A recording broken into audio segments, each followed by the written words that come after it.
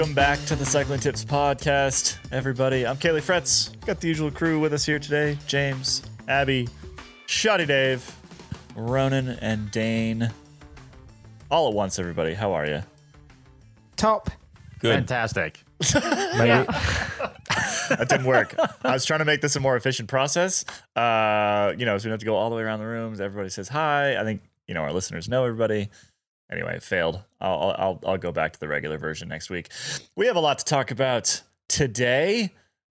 It's Monday. Today's the last stage of the Giro before the first rest day. So we're going to talk through, basically where the Giro stands, some of the big storylines, the big wins and the big losses. People like Joe Dabrowski, Caleb Ewan, lots of crashes, Egan Bernal, what the GC picture looks like, all that good stuff. And then we're going to have a little bit of a debate as to whether gravel belongs in Grand Tours. Yes. We'll get there. We'll get there, James. Well, we know where James stands, I guess. Yes. We'll get there. And then we've got news from a series of one days in Spain for the women's peloton. Whole bunch of racing happened over the course of 3 or 4 days. And we'll run through all of those. Finally, in today's Nerd Nugget, I'm not going to give the whole topic away, but basically there was a really impressive bit of trail side, race side mechanicking at the World Cup, the Cross Country World Cup over the weekend. We're going to dig into that a little bit. Before we do, though, Shoddy Dave, what are we learning about Continental this week? All right, then. Everyone knows that Continental make amazing tyres. They also make the products that sit inside the tyres, though. Right, if you're on Team Tube inside, Continental have a range of tubes for every occasion. Use the Very excited. What about having a face-off between Team Tube and no Team Tube? I think we should come to that at the end of this. This pre-roll. Okay, use the standard tubes for everyday riding, or if racing is your gig, there's the lightweight or supersonic tubes. Ones that I used to use all the time when I was racing. Right, next up, available in a range of sizes and with various valve lengths, you'll find the right inner tube to use with your Continental tyres. And yes, Continental haven't forgotten Team No Tube. The Continental Revo sealant is just what you need if you're going tubeless.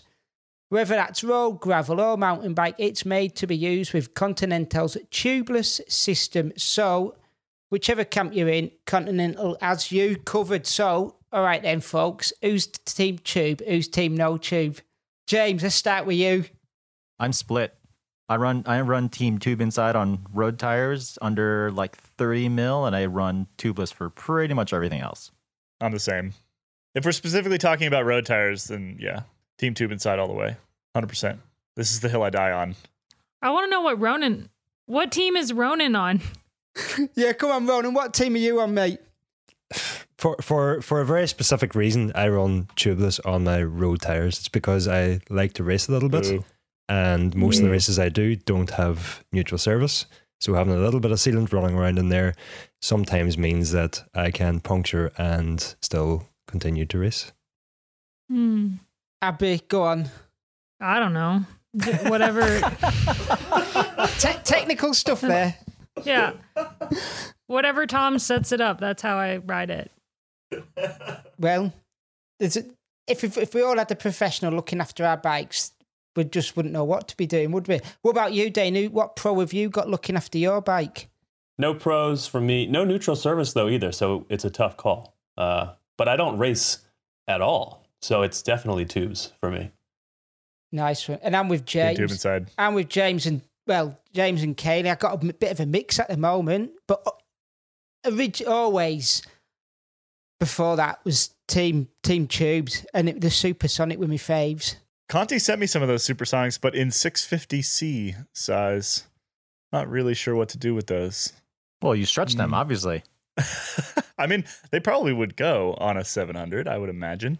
I don't think that'd be a But good idea. they're already really, really thin, so maybe not. I was going to say, I don't think that'd be a good idea for the supersonic tubes, Kaylee. I've got to find something to do with these now. There's actually one of these in a box that Continental sent over of like hats and t-shirts and stuff for this podcast. And maybe it was an accident. I'm not really sure. I'm not really sure what to do with a 650C supersonic tube. Well, if it's anything else, like right now in the bike industry, Kaylee, you could probably sell it on eBay for about $1,000. I'll do that. Yeah. Pump it straight back into Velo Club. It'll be great. Shall we move on? Thank you, as always, to Conti for sponsoring the podcast this year. We love you. Let's get into the news. I think we have to start with the Giro. It's the sort of big elephant in the room at the moment for bike racing. Dane, where do we want to kick off? We want to start with like a week ago. We haven't done a podcast since the end of last week. Let's go back a bit. Where do we want to kick off? Let's go back a bit. Talk about some of the things that happened last week. Make a quick mention of the fact that Joe Dombrowski got his first Grand Tour stage win. Hooray for Joe. It was great to see that. You'd written about this on the website, Kaylee, how long it had been since his great Baby Giro performance, which had a lot of Americans very excited about what we could expect from him in the future. And things didn't really work out for Joe over the last many years. A number of times where, we went in thinking he was going to do big things at the Grand Tours, and those things didn't happen. He came close once or twice here and there. So it was really nice to see him finally get that stage win. And I think a lot of American fans were happy to see some of that promise finally showed up as a Giro stage win. And it was good that it was the Giro, because it was, is in Italy that he really showed off first that he had that great climbing talent that he has.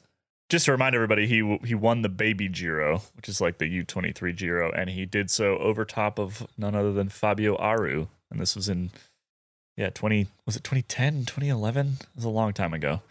Anyway, as a youngster, and took a long time to come back and win anything else in Italy. Good for Joe, getting that first, I believe his first ever World Tour win, period. Also happened to be his first Grand Tour stage win.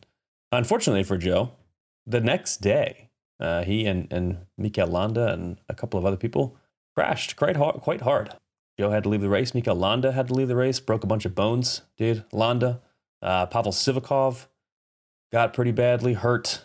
It was a rough day out there on stage 5 of the Giro, and I think that stage will have some impact down the road. First of all, I think Landa was looking really good.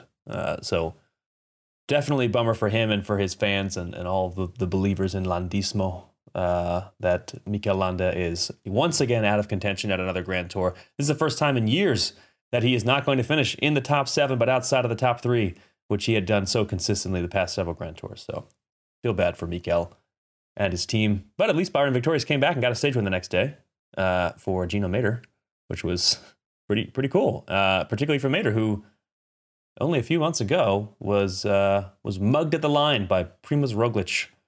And it was nice to see, and I was glad to see them. They asked about it in the post-race interview, and Mader said, I was basically thinking about that the entire finale, about that Paris-Nice finish, and I was worried it was going to get past right before the line, and I was glad he admitted that, and I was also glad that he didn't get caught. Nice to see for him and for Bahrain. Maybe we can switch gears, though, talk about sprinting, because Caleb Ewan, I think, first of all, he's won 2 stages now of the Giro, and second of all, he then left the Giro, which some guy in Belgium, what's his name? Hold on. Edward Merckx. He seemed to be displeased that Caleb, whoever that is, he seemed to be displeased that Caleb Ewan left the race. Also, I guess his son, Axel, whoever that is, expressed displeasure that Caleb Ewan has left the race. First of all, I'd like to point out that if Mr. Edward Merckx, whoever he is, had read cyclingtips.com a week ago, he would have known that Caleb Ewan was planning to leave the race, because we talked to him and wrote about it. I guess he didn't read our website. That's fine, Eddie, whatever. He was planning to leave. And also, when he did leave, he wasn't feeling in top condition. He wasn't feeling the best, having some issues, health issues. So I don't know. Can we really blame Caleb Ewan for telling us he was going to leave and then leaving? So Edward was annoyed by the fact that he thinks Caleb Ewan pulled out sort of without a good reason. He said something about basically like insulting the race. He wasn't giving the race its due importance. I'm not sure how I feel about this. I mean, sprinters have been doing this for a very long time. I mean, think back to like Mario Cipollini. Mario Cipollini didn't finish pretty much any of the Grand Tours that he started. Sometimes not, sometimes because he just got time cut, but often because he would just leave. He would just win a bunch of stages at the Giro early and then he just peace out.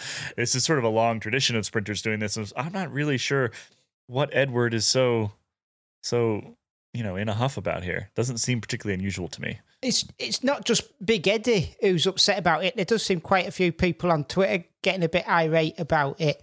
And I've even seen people complain to Eurosport GCN saying, like, look here, we've paid our money to see the best of the best, and then the best of the best are leaving. They're not showing respect to the fans, which is, well, like you say, Cipollini was an expert at this. He finished 0 Tour de France, 0 Vueltas, and I think he only finished maybe like 5 out of the 13 Giros that he started. And you could set your watch by him. Like, it was like, right, he's going to leave at this time exactly. And no one ever batted an eyelid.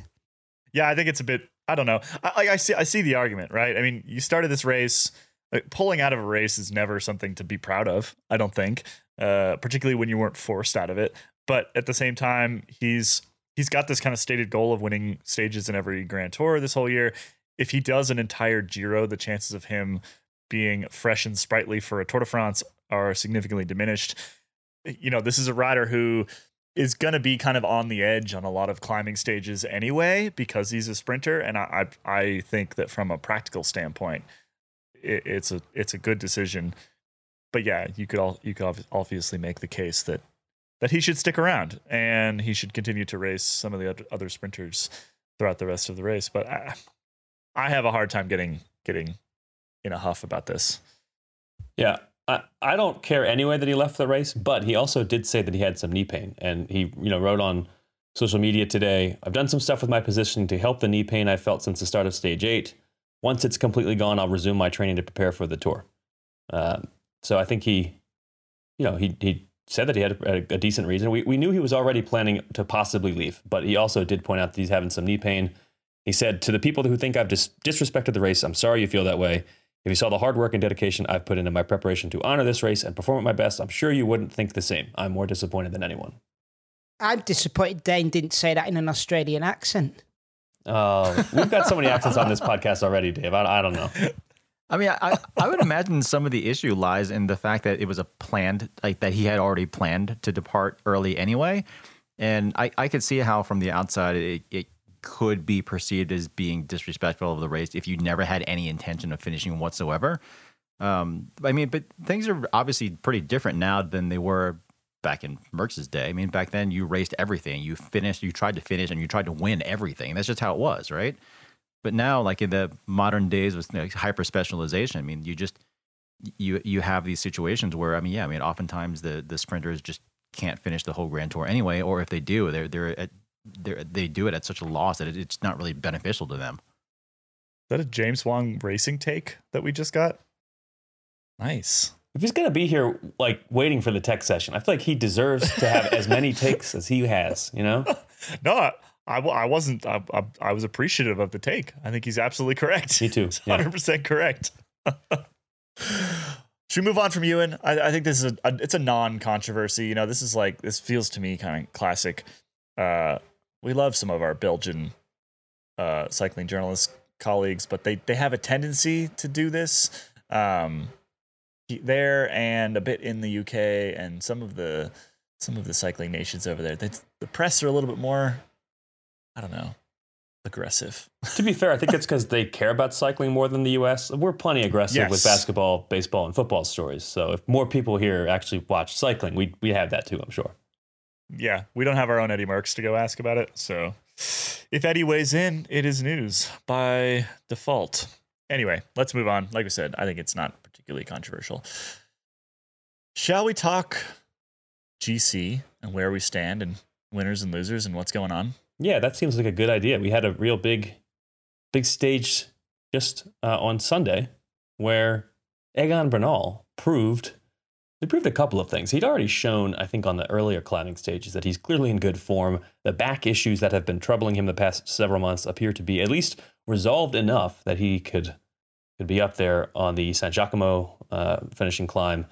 But on stage 9, we really saw some acceleration from him that I think shows he's in great shape And particularly compared to this field. I mean, I don't know whether he's in good enough shape that he could take on Tadej Pogacar and Primoz Roglic right now. But if you look at this field, at this Giro d'Italia, which is not full of the biggest, toppest, mostest GC contenders, Bernal looks like the best guy here. And he did it on gravel, which I don't think most people would have thought that Bernal would be the best guy on gravel. He's not tiny, but he's not the biggest guy. But he was able to get some acceleration. But he used to mountain bike race. He did use the mountain bike as a kid too. So yeah, this is like barely gravel too. Let's be clear. Like it wasn't like crushing.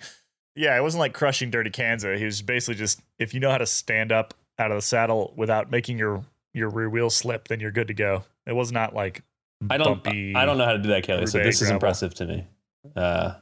He was of course third in Strada this year too, wasn't he? He was. Yeah. Yeah. My favorite moment of that was when he crested sort of a small little rise and kind of took a small pause to shift into the big ring.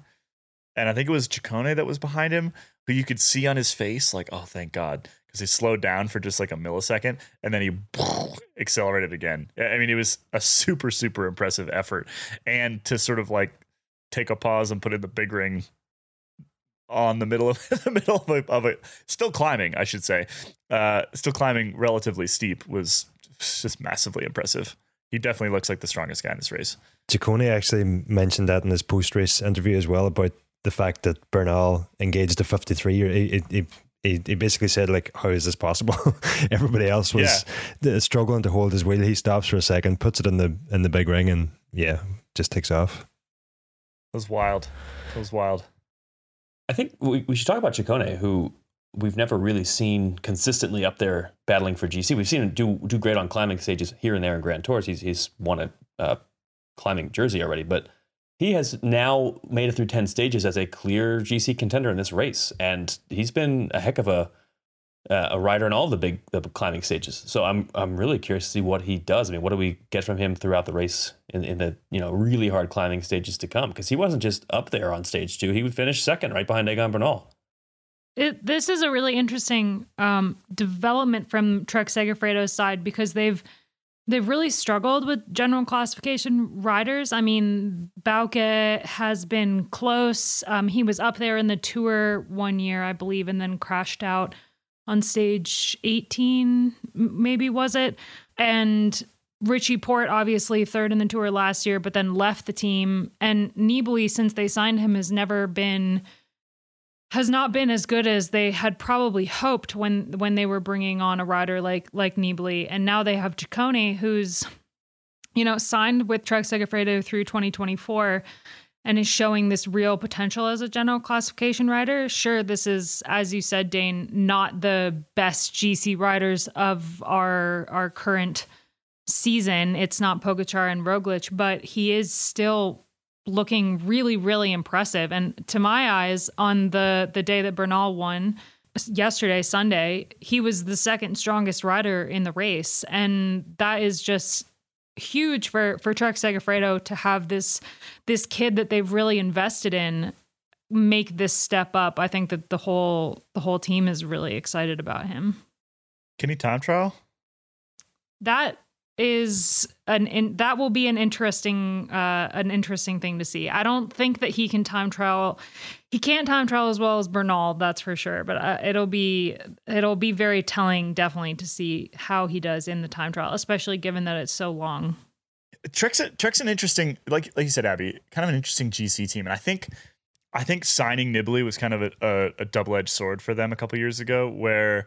So they signed Nibali, and that helped bring Segafredo on, which is an Italian coffee company. And those two very much came hand in hand. So it was good because they brought on another big sponsor, but at the same time, they were then kind of pinned underneath Nibali as this GC guy, Nibali and Porte for a couple of years. And it kind of prevented them from looking around and signing anybody, sort of super young and exciting. And as a result, we kind of had to wait for Nibali to fully... what's the word I'm looking for? Stop really riding for GC, right? Like kind of just give up on that particular dream.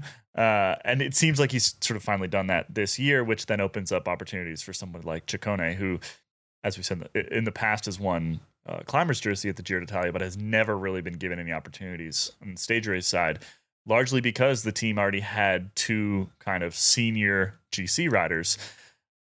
That signing of Nibali back a couple of years ago, I think it delayed the team's ability to pull in some new and exciting talent. And now that Nibali is sort of stepping aside and Port has fully stepped aside to a different team, I think that we're going to see hopefully some new and interesting things from Trek on the GC front. That's my theory anyway. Speaking of that time trial, I think it's going to really impact the way the next 10 stages are raced. The fact that there is a relatively long, 30K, it's a decently length, very flat, slightly downhill TT on that last GC day. I think it's going to make guys like Bernal and Ciccone and really everybody in this race that's not Remco Evenepoel, it's going to make them continue to try to pick up time on Evenepoel over the next several days, because he's probably going to pick up, I don't know, a minute and a half on them, roughly, maybe more in that time trial. And right now he's only 14 seconds behind Bernal. So we do have the hardest mountain stages, several of them still to come.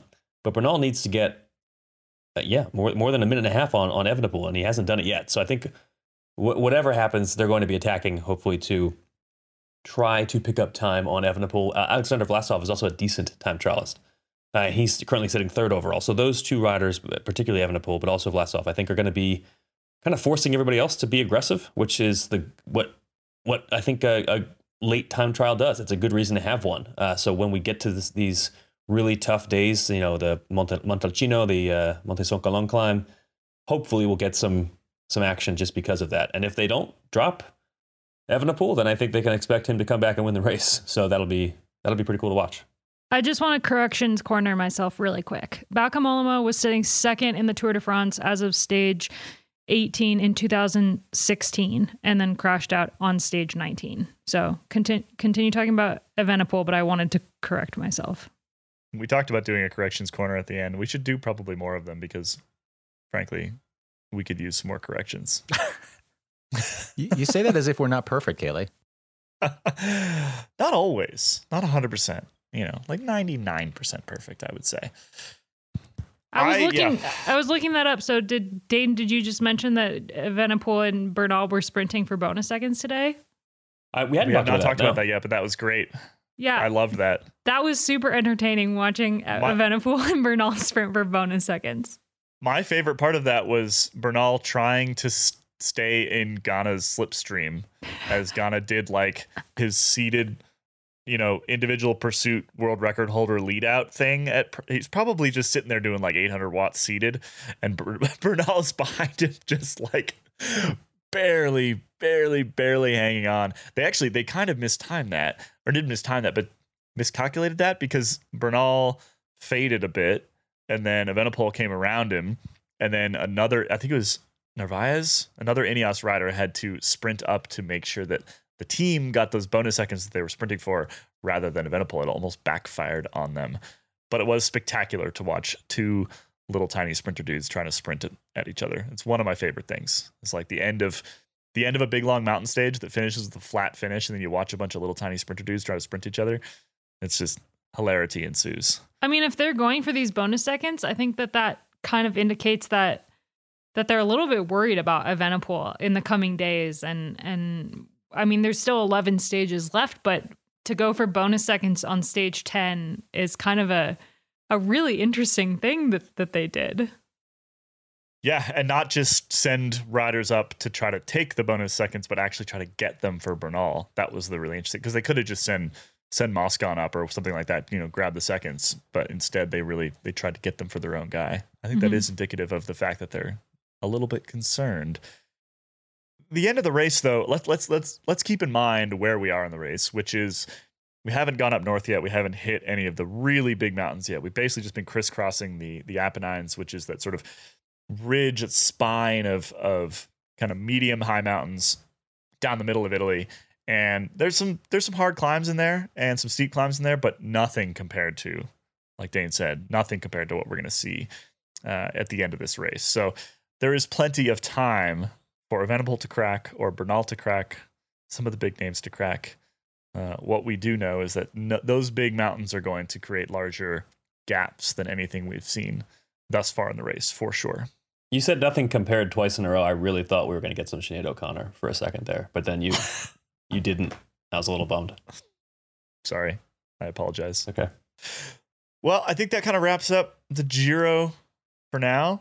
Obviously, if there are any spectacular stages this week, we'll drop another special episode like we did last week, because sometimes there's just things that we need to talk about sooner than once a week.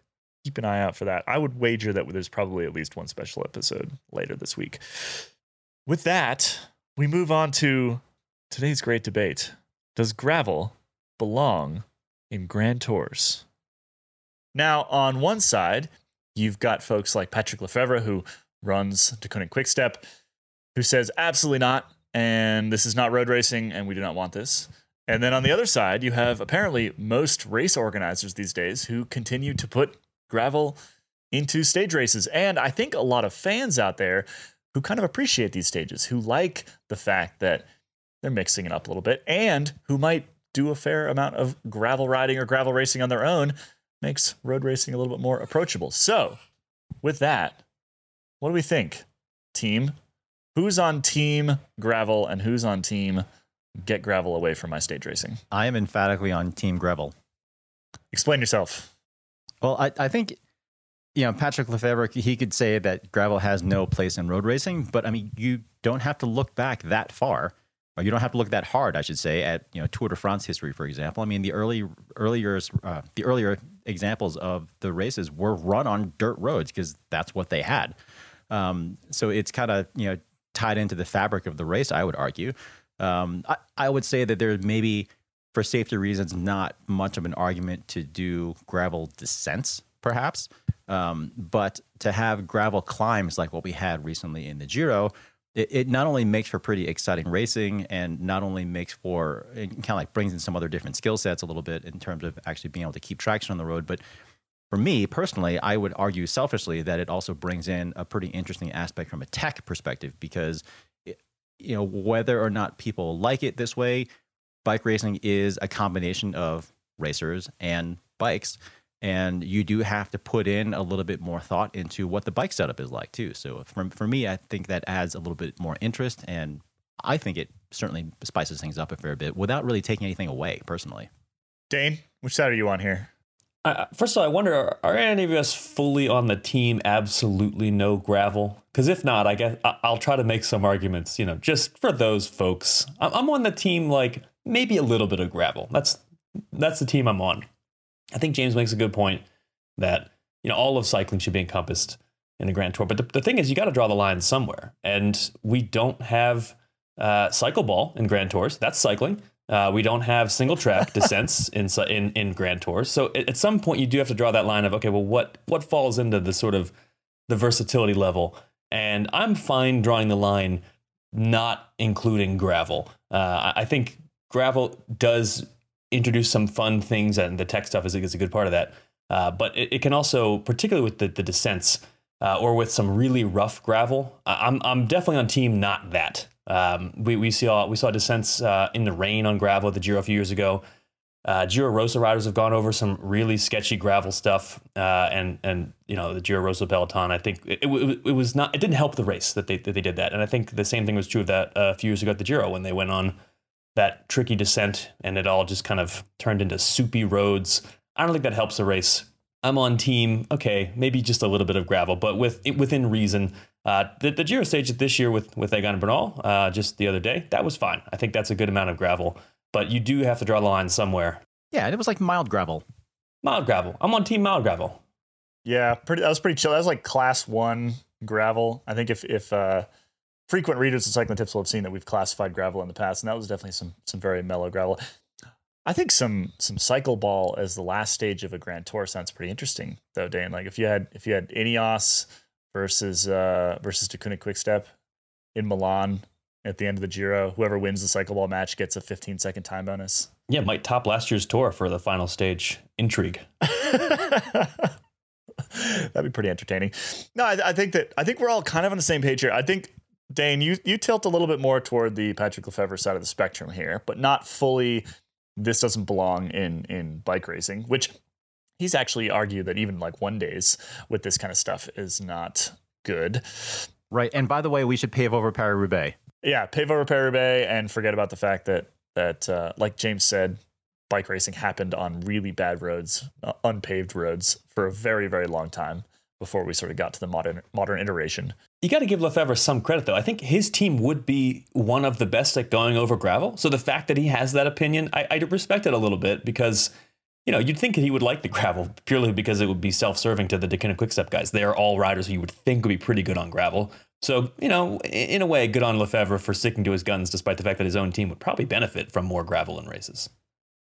I'm pretty sure Lefevre's opinion on that comes from Paris Tour a couple of years ago, where was it Nicky Terpstra punctured so many times that he found himself out of the race. But the year before, Terpstra won the race, I think, unless I'm remembering incorrectly, and there was no complaints then. And there's also no complaints at Strade Bianche or Paris-Roubaix, which are two of the big races that Quick-Step definitely, or Deceuninck Quick-Step, sorry, definitely target each year. So I think Lefevre has sort of fallen into categories very similar to Andy Schleck a number of years ago, where he was complaining about descents being too dangerous and descents shouldn't form part of Grand Tour. So it's if we start Grand Tours should be uphill only. You can only climb. If we start omitting gravel from Grand Tours, I think we're on a slippery slope. Where do we draw the line? And for me personally, the line is if you can ride it on a standard road bike, it should be in a Grand Tour. So that rules out your single track sensor or unfortunately cycle ball, but it very much means that you can include gravel. And I think us as spectators of these races, it always brings an extra dynamic to the racing action, something to look forward to. I know there's the Strade Bianche stage coming up on Wednesday in the Giro that I'm very much looking forward to, but I'm sure if we took a survey of the riders in the race, it's probably something like 99% of them are not looking forward to that race or that stage, simply because I'm sure they enjoy riding gravel and would enjoy that stage if it didn't happen to come in the middle of a Grand Tour. But for every rider, it's just an added element of stress and an added chance for something to go wrong, especially if they've got an overall contender, and that's probably where the dislike for it within the peloton arises from, I believe. But we're here talking as spectators. I'm firmly in the keep the gravel camp. I mean, like that's the fundamental argument against, right? Is that if you are a GC team, or even if you're not a GC team, they like removing variables, and gravel is just it's a big variable, right? All of a sudden you have a much greater chance of flatting, you have a much greater chance of crashing, all these things that GC teams spend a lot of time and energy trying to avoid. Suddenly the race is a little bit more outside of their hands, a little bit more unpredictable, a little bit more difficult to control. And I think that that's exactly the same reason why fans like it, right? Because that's what we want. We want to see unpredictable racing. We don't want to see riders lose a race because of luck, but luck should play a role in sport. And I think that the sort of the old adage of you make your own luck does kind of apply here, where if you've got the right technical setup, you've got the right tires, if you've got people with spare wheels in the right places, if you've prepared for this properly, then you can mitigate a lot of those things. It still adds this element of surprise and unpredictability that fans love. But yeah, I mean, I totally see why GC teams are just loath to add another variable to what is already a sport full of variables, right? Yeah, I dare say a rider like Tom Pidcock, for example, he would probably be like, sure, that sounds great to me. Yeah, 100%. I mean, a guy that wins a cross-country World Cup is going to turn around and look at the gravel that has so far been in this Giro and be like, well, that's basically just a slightly dirty road. That's not really even gravel. Because let's be honest here, most of the gravel that we're talking about in European road racing is not, unbound. It's not sort of the gravel racing of the Western United States, for example. That's sort of big chunky rocks and things like that. Ronan, you said that gravel's okay as long as it sort of works on a road bike. It all fits in that category, with the possible exception of like the Giro Rosa last year, where that was basically because the event took place at a different time of year. The roads that would normally be compacted and wet in the springtime had dried out and were super loose and really, really hard to ride. So, organizers do need to pay attention to conditions more when they're putting races on gravel than if they're just putting them on pavement. There's been some times when I think it steps over the line, but for the most part, I think we're all pretty much in agreement here. I think so. Gravel adds an exciting element, right? I mean, looking at the equipment as best I could remotely from that stage of the Giro, I mean, it does look like, everyone was on normal bikes. It looks like, they were on maybe 28 mil tires. I don't know what they were running as far as, if they were running tubeless or sealant and that sort of thing. I would imagine that there were certainly a little bit more preventative measures to prevent flats that were in place on that day. But other than that, everything looked pretty normal. And, it's not like people were like, spinning out, going up to the climb or anything like that. Like, it seemed fine. Yeah, no issues whatsoever. And we've got more gravel coming in this Giro. Seems like almost every Grand Tour these days has at least some gravel in it. So that is apparently the direction that race organizers think we should go. All right, I think we've sort of gone around circles on this one enough. We're all generally in agreement. But as always, if you disagree with us, shoot us a tweet, drop a comment underneath the post on cyclingtips.com. Let us know what you think. Does gravel belong in stage racing? And with that, send all the hate mail to @KellyFretz. Yes, I love hate mail. I read all of it. Abby, before we move into today's nerd nugget, there was a string of one-day races that were also kind of not one-day races in Spain over the last weekend. Talk me through it. What happened? There was a pile of really good racing, and actually, I think were they all live streamed? I watched a couple of them, two of them out of the three. Yeah, the women are in the Basque Country doing a string of one-day races. There was live coverage for all the races so far on GCN Plus, and there will be coverage for the next races coming up as well. So that's really exciting. The first day, the Makimin Nafaroki, was the weather Basque was just is maybe the hardest language. It's very it's very true. We need if there's any listeners out there who are Basque, who can send us like the phonetic how to pronounce some of these things. Shadi, can you? I could go and get my partner now. She's Basque, but my daughter actually is Basque. She was born in Bayonne, which is the capital of the French Basque side. So maybe we can get your daughter to read it for us. Yeah, I'll get my 3-year-old in. She'll be able to, no problem. Probably would do as well as Abby and myself. So, anyway, the first day the weather was just bonkers. I mean, it looked absolutely miserable. Basically a third of the field finished the race. Annemiek van Vleuten won. She was away with Demi Vollering, and Elise Longo-Borghini came in third, just a couple seconds behind. The second one day was the Navarro Women's Classic, won by Elena Sierra, Ruth Winder second, and Annemiek van Vleuten third. That was a really exciting race. The last 15K of it, I think, is definitely worth a rewatch if you want to see some Annemiek van Vleuten takedown, really. She tried to do her classic get off the front right away from everyone, and Ruth Winder was having absolutely none of that. It's great to see Elena Sierra win a race. It's been a while since she's won. There was a time a couple years ago when she was really up there in a lot of the races, when she won Cadel Evans' Great Ocean Road Race and a couple other races. And she's been struggling a little bit the last 2 years. So having her win a race and be up there again with the likes of Ruth Winder and Annemiek van Vleuten is really great to see. The Gran Premio Ciudad de Eibar was the next race. It was I need to step in. Yeah. I have a random aside. Go for it.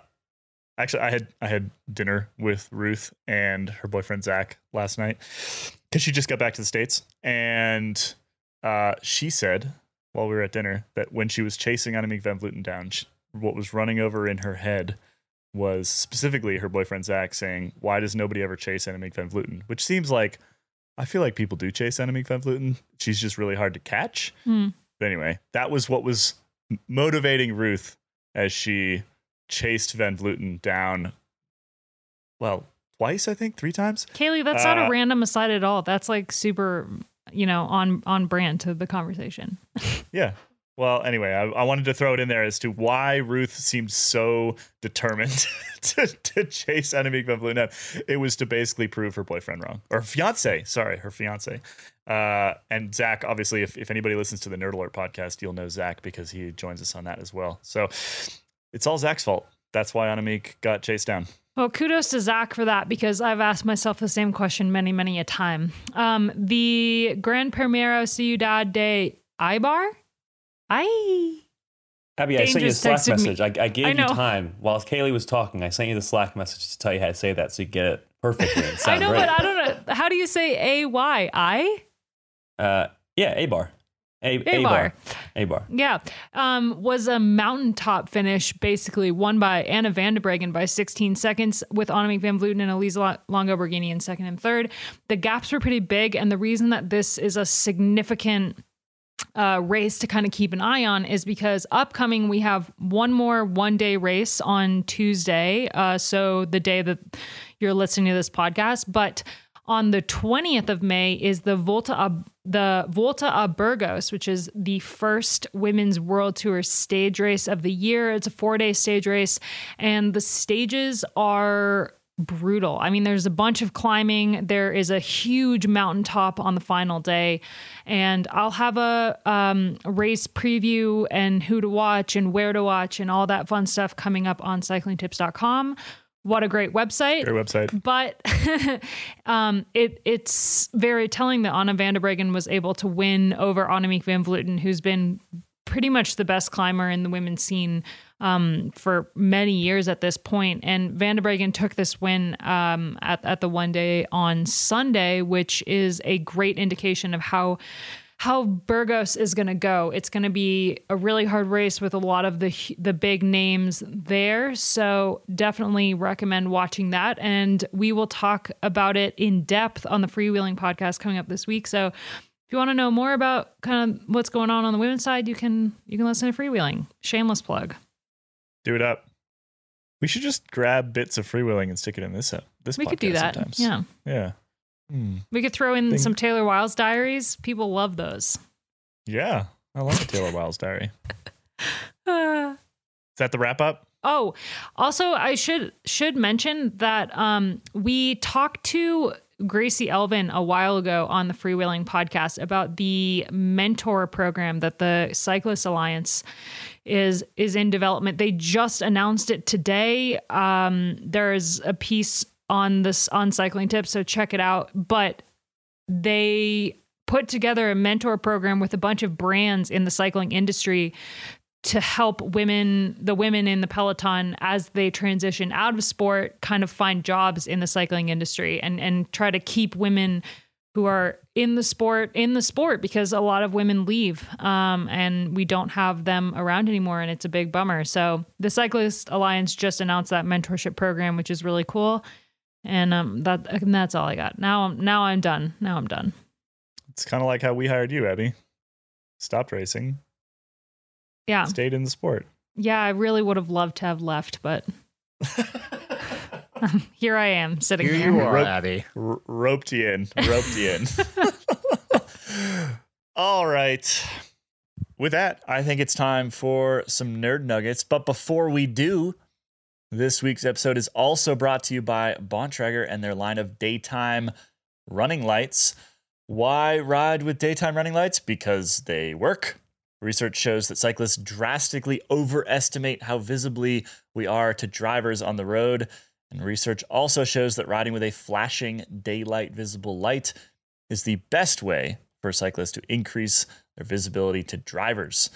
Even pros use daytime lights. World champion Mess Peterson has been vocal about the additional respect and passing distance that drivers give when riding with rear lights. If you aren't riding with a daytime running light now, check them out. They're easy to use, little tiny, small, powerful, USB rechargeable, and can be seen from 2 kilometers away during the day. Bontrager's Flare tail light was the original daytime running light. You can find yours at bontrager.com. And because we like to add a little personal anecdote to our little ad scripts.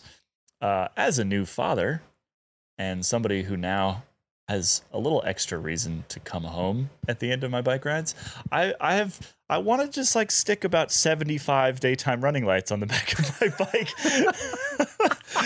If Bontrager's out there and you want to send me 75 daytime running lights, I would just stick them all over my bike. Because, yeah, like I said, I have a little extra reason to want to get home at this point. And I've already got, actually, Bontrager Flare daytime running light. Shameless addition to the ad here. And it's great. It's super visible. I feel better about riding around in the roads when I have it blinking. Yeah, highly recommended from a personal perspective. I want to stick more of them on my bike. Kaylee, if you do end up taking 75 of those things and sticking them all over your bike and potentially body, then I think that warrants a cycling tips video. Oh, 100%. I think we should just get you one of those sweaters that lights up, like a Christmas sweater, but then you put it on backwards. Not right now. Nope. We should also get in contact with the International Space Station, just see if they can see, like, if...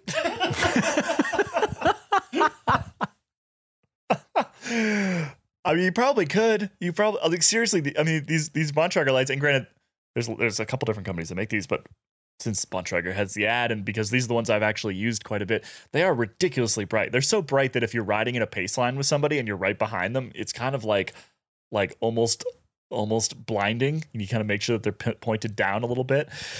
They're super effective. I mean, that 2 kilometer range, they're not exaggerating. It's really quite impressive. And like I said, it just makes me feel better when I know that there's a big flashing, very obnoxious light. Yeah, a big obnoxious light on the back. Because a lot of those little rear lights are just not strong enough. Yeah, I'll see other riders out on the road and they've got a little blinky and you can't see it till you're 15 feet away. Like, what the hell's the point of that? You need a big honking, flashing light. So this is turning into the longest mid-roll ad ever, but funny you should mention that, Kaylee, because I have this habit of whenever I'm out on a ride, I kind of intentionally just pay attention to whether people are running blinky lights, and if they are, and if I end up catching them on the road, I always pay attention to what they're actually running. And I do this when I'm driving too. Like if I see a rider with a blinky light, I actually try and see what they're using when I pass by. And 100%, I would probably say, I hate to say it, like, maybe 3 or maybe even 4 out of 5 people that I see with blinky lights on their bike, they likely have absolutely zero idea how basically useless, invisible they still are with those things. Because, my rule of thumb essentially is, unless the thing is painfully bright to look at in daytime, it is not offering you the visibility that you think you're getting. Yeah, agreed. Check them out. Bontrager Flare. This is the longest mid-roll ad ever, as James alluded to. We sell them in chunks of like 60 seconds, so maybe we'll just like invoice them for like 8 or 10 times. You think you think Bontrager will be okay with that? Sure. Yeah, why not? Sure. What could go wrong? Anyway, let's move on to our nerd nugget. Nerd alert. Nerd alert. Nerd alert. Nerd alert. Nerd alert. So, James, today's nerd nugget, we just have a really impressive bit of mechanicking today. What happened over the weekend? So I don't know if anyone listening to this saw the UCI Cross Country World Cup in the Czech Republic this weekend.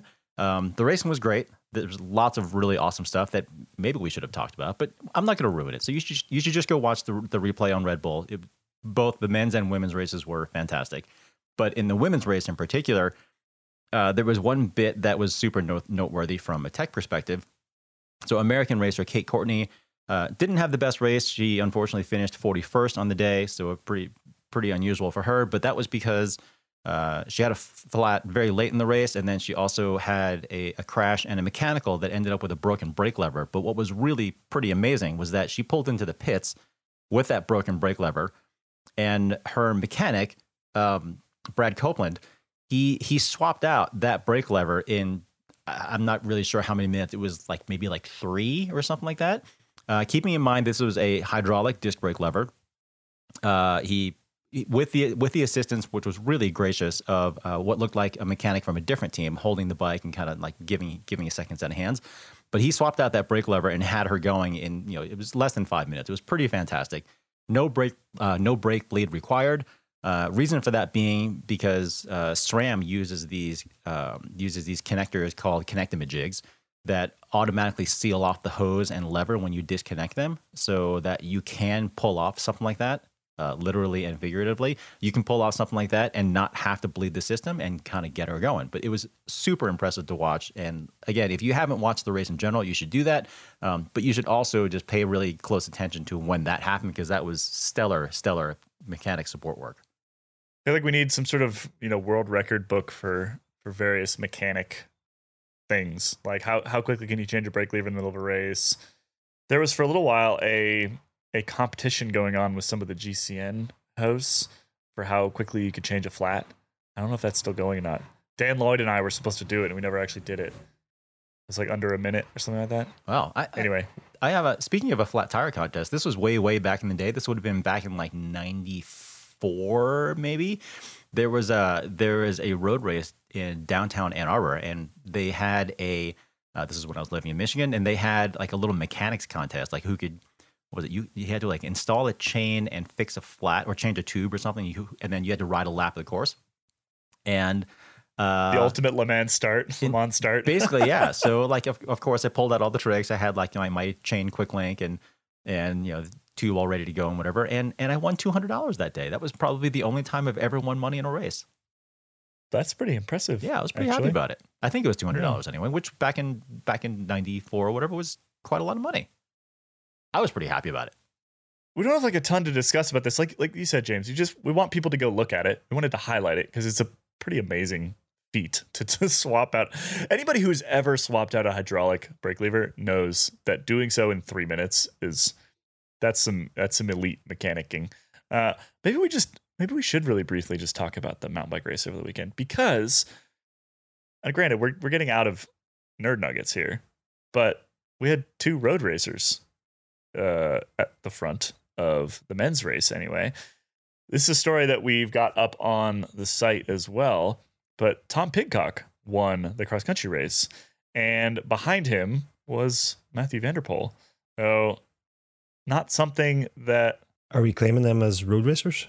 Well, that's what I was just going to get at, which is like, let's ask did we steal them? Where did they make the majority of their money from? Road racing. Yeah, true. But like, did Road steal them from? I shouldn't say we do all the things. Did Road steal them from cross and mountain bike, or did Road steal them from cross and then mountain bike stole them from Road?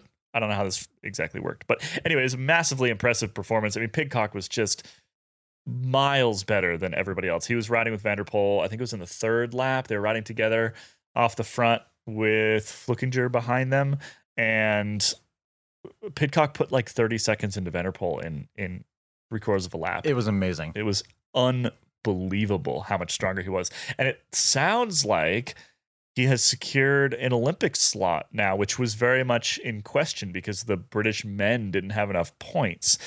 They were basically, I can't remember exactly the weird point system here, but a number of other countries had to finish in a certain way for UK to get, for Great Britain to get a Olympic slot. It sounds like Pidcock is now going to be able to go to Tokyo.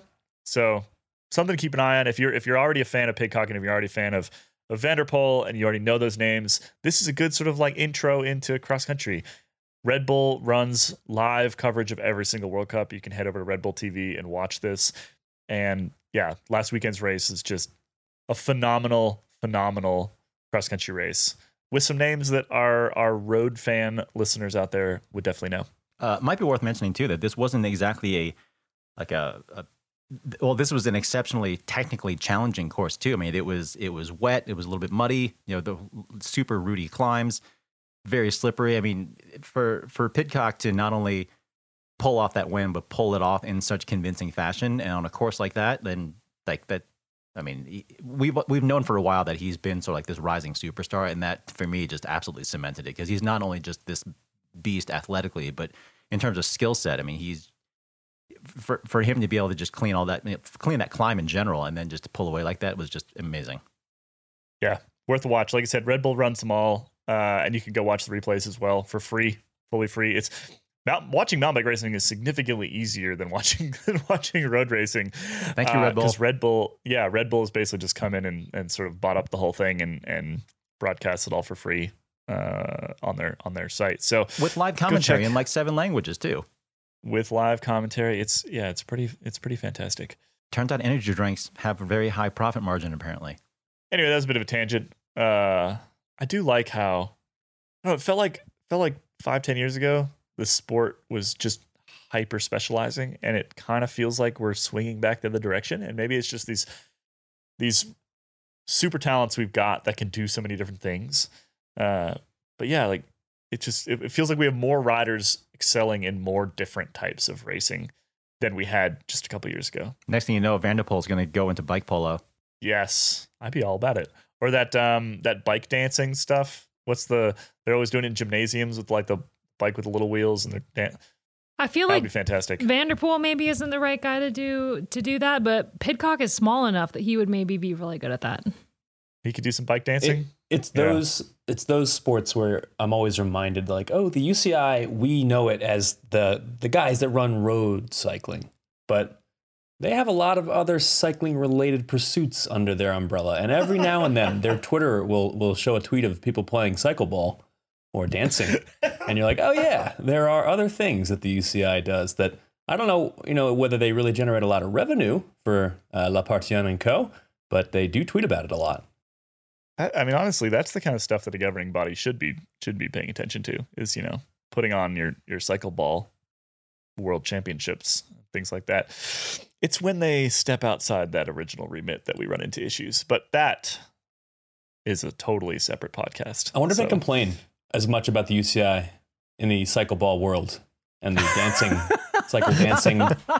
Like, do they have as many problems? Do they have super tuck stories every week? I mean, there's a cycle ball podcast out there right now where they're just complaining about how the UCI pays way too much attention to this dumb sport on these skinny tires where these guys are racing down hills and up hills. And they're like, why don't they pay more attention to our cycle ball? Our cycle ball is like way cooler than that weird thing that they're doing over there. It is pretty entertaining if you've never seen it. Cycle ball is pretty entertaining. I mean, I haven't told you guys, but I moonlight as the editor of cycleballtips.com. And right after this podcast, I have to go make another podcast about cycleball.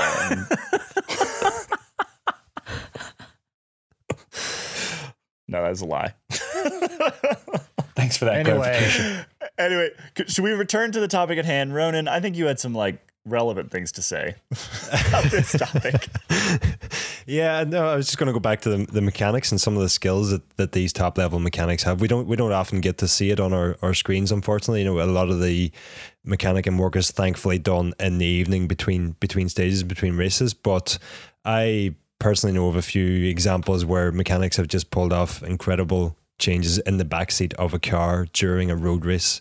As the car is following the bunch down the road or whatever. And the two that spring to mind, I can think of at least one mechanic changing a clincher puncture, so just stick a new tube in, pump the wheel up again in the back of the car. But pumping a wheel up in the back of the car is, it's fairly confined space. That's pretty impressive to me.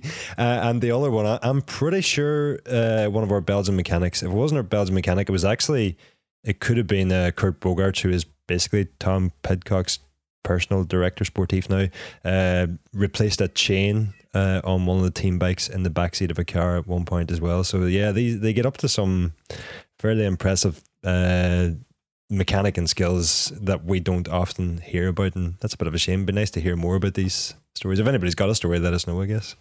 One time I was racing Omloop Newsblad, and we were on Bianchi, and there was a issue with the seat clamps happening at the time, and I was on an SMP, so those saddles, they've got the really weird dip in the middle, and if they're not perfectly placed, you really can't sit on it. And I hit a pothole, and it just the back of the saddle, it was nose up. I couldn't sit on it. There was nothing to sit on. And so I went back to the car, and I was holding on to the side of the car while Andy, our team mechanic, was trying to move the saddle, and she was hanging out of the side of the car with the multi-tool, with whatever tool, trying to but she did it. I mean, like we were going over cobbles and I was hanging out of the car and she was like moving my seat so that I could sit on it again. It was really crazy. Pretty sure we got fined. But the team director, Mary, was like, it was worth it to see that happen because she was so impressed. So it was pretty cool. Cool. I think one of my favorite race mechanic moments was when Rigoberto Urán had a derailleur malfunction in the 2017 Tour de France. This is the stage that he went on to win, if you will recall. But yeah, something went wrong with his derailleur, and it was actually one of the Mavic neutral mechanics. I think it was this guy named Max, who's actually the dude that drove me the last time I was in a team car at Paris-Roubaix and terrified me for about 4 hours. Anyway, he leaned out of the Mavic neutral car and basically was just chatting with Rigo. He's like, what do you want me to do with this thing? Because it's broken. And Rigo's just like, put it in the 11. And I remember that. And so Max was leaning out of this car, put the Di2 derailleur into the 11. I don't know if he turned I don't know how he did it. Anyway, he figured it out, how to get it in the 11 and have it stay there. And then Rigo won the reduced bunch sprint. It was like 4 or 5 riders in a breakaway, I think. Yeah, he just went into full-on beast mode. Yeah, in the 11, and he's just like churning out like 65 RPM while the dudes around him are actually sprinting, and he still won the bike race. That was one of my personal favorites. And Rigo was just like so chill about it. He's like, yeah, it's like whatever, you know. Rigo is the closest thing we have to like a legitimate rock star in cycling. True. Very true. Yeah, he's one of my favorites. Oh, you just hurt Bradley Wiggins' feelings, Abby. I would not refer to Bradley Wiggins as a rock star. I'm not saying that I'm not saying that he is one. I'm just saying that you hurt his feelings. He may think that he's one, but we all tattoos does not make one a rock star. We all remember skinny little Bradley. If anybody's been watching the GCN Giro coverage, it's not skinny Bradley anymore. It's yoked Bradley. Oh dear. We don't need to talk about Bradley Wiggins. All right. That's it for today. Today's Nerd Nugget, a little mechanic appreciation and some random stories. There's some good ones out there. If you have or you remember some other fantastic race mechanic story, shoot it over to us. Tweet it at us, or if you're a Velo Club member, hit us up on the Slack and maybe we'll share a couple more in the coming episodes. And with that, it's time for us to wrap up. Like I said, keep an eye out for another special Giro episode later this week. I think pretty likely that we end up doing that. And if not, then we'll be back next Monday. Bye, everybody. See ya.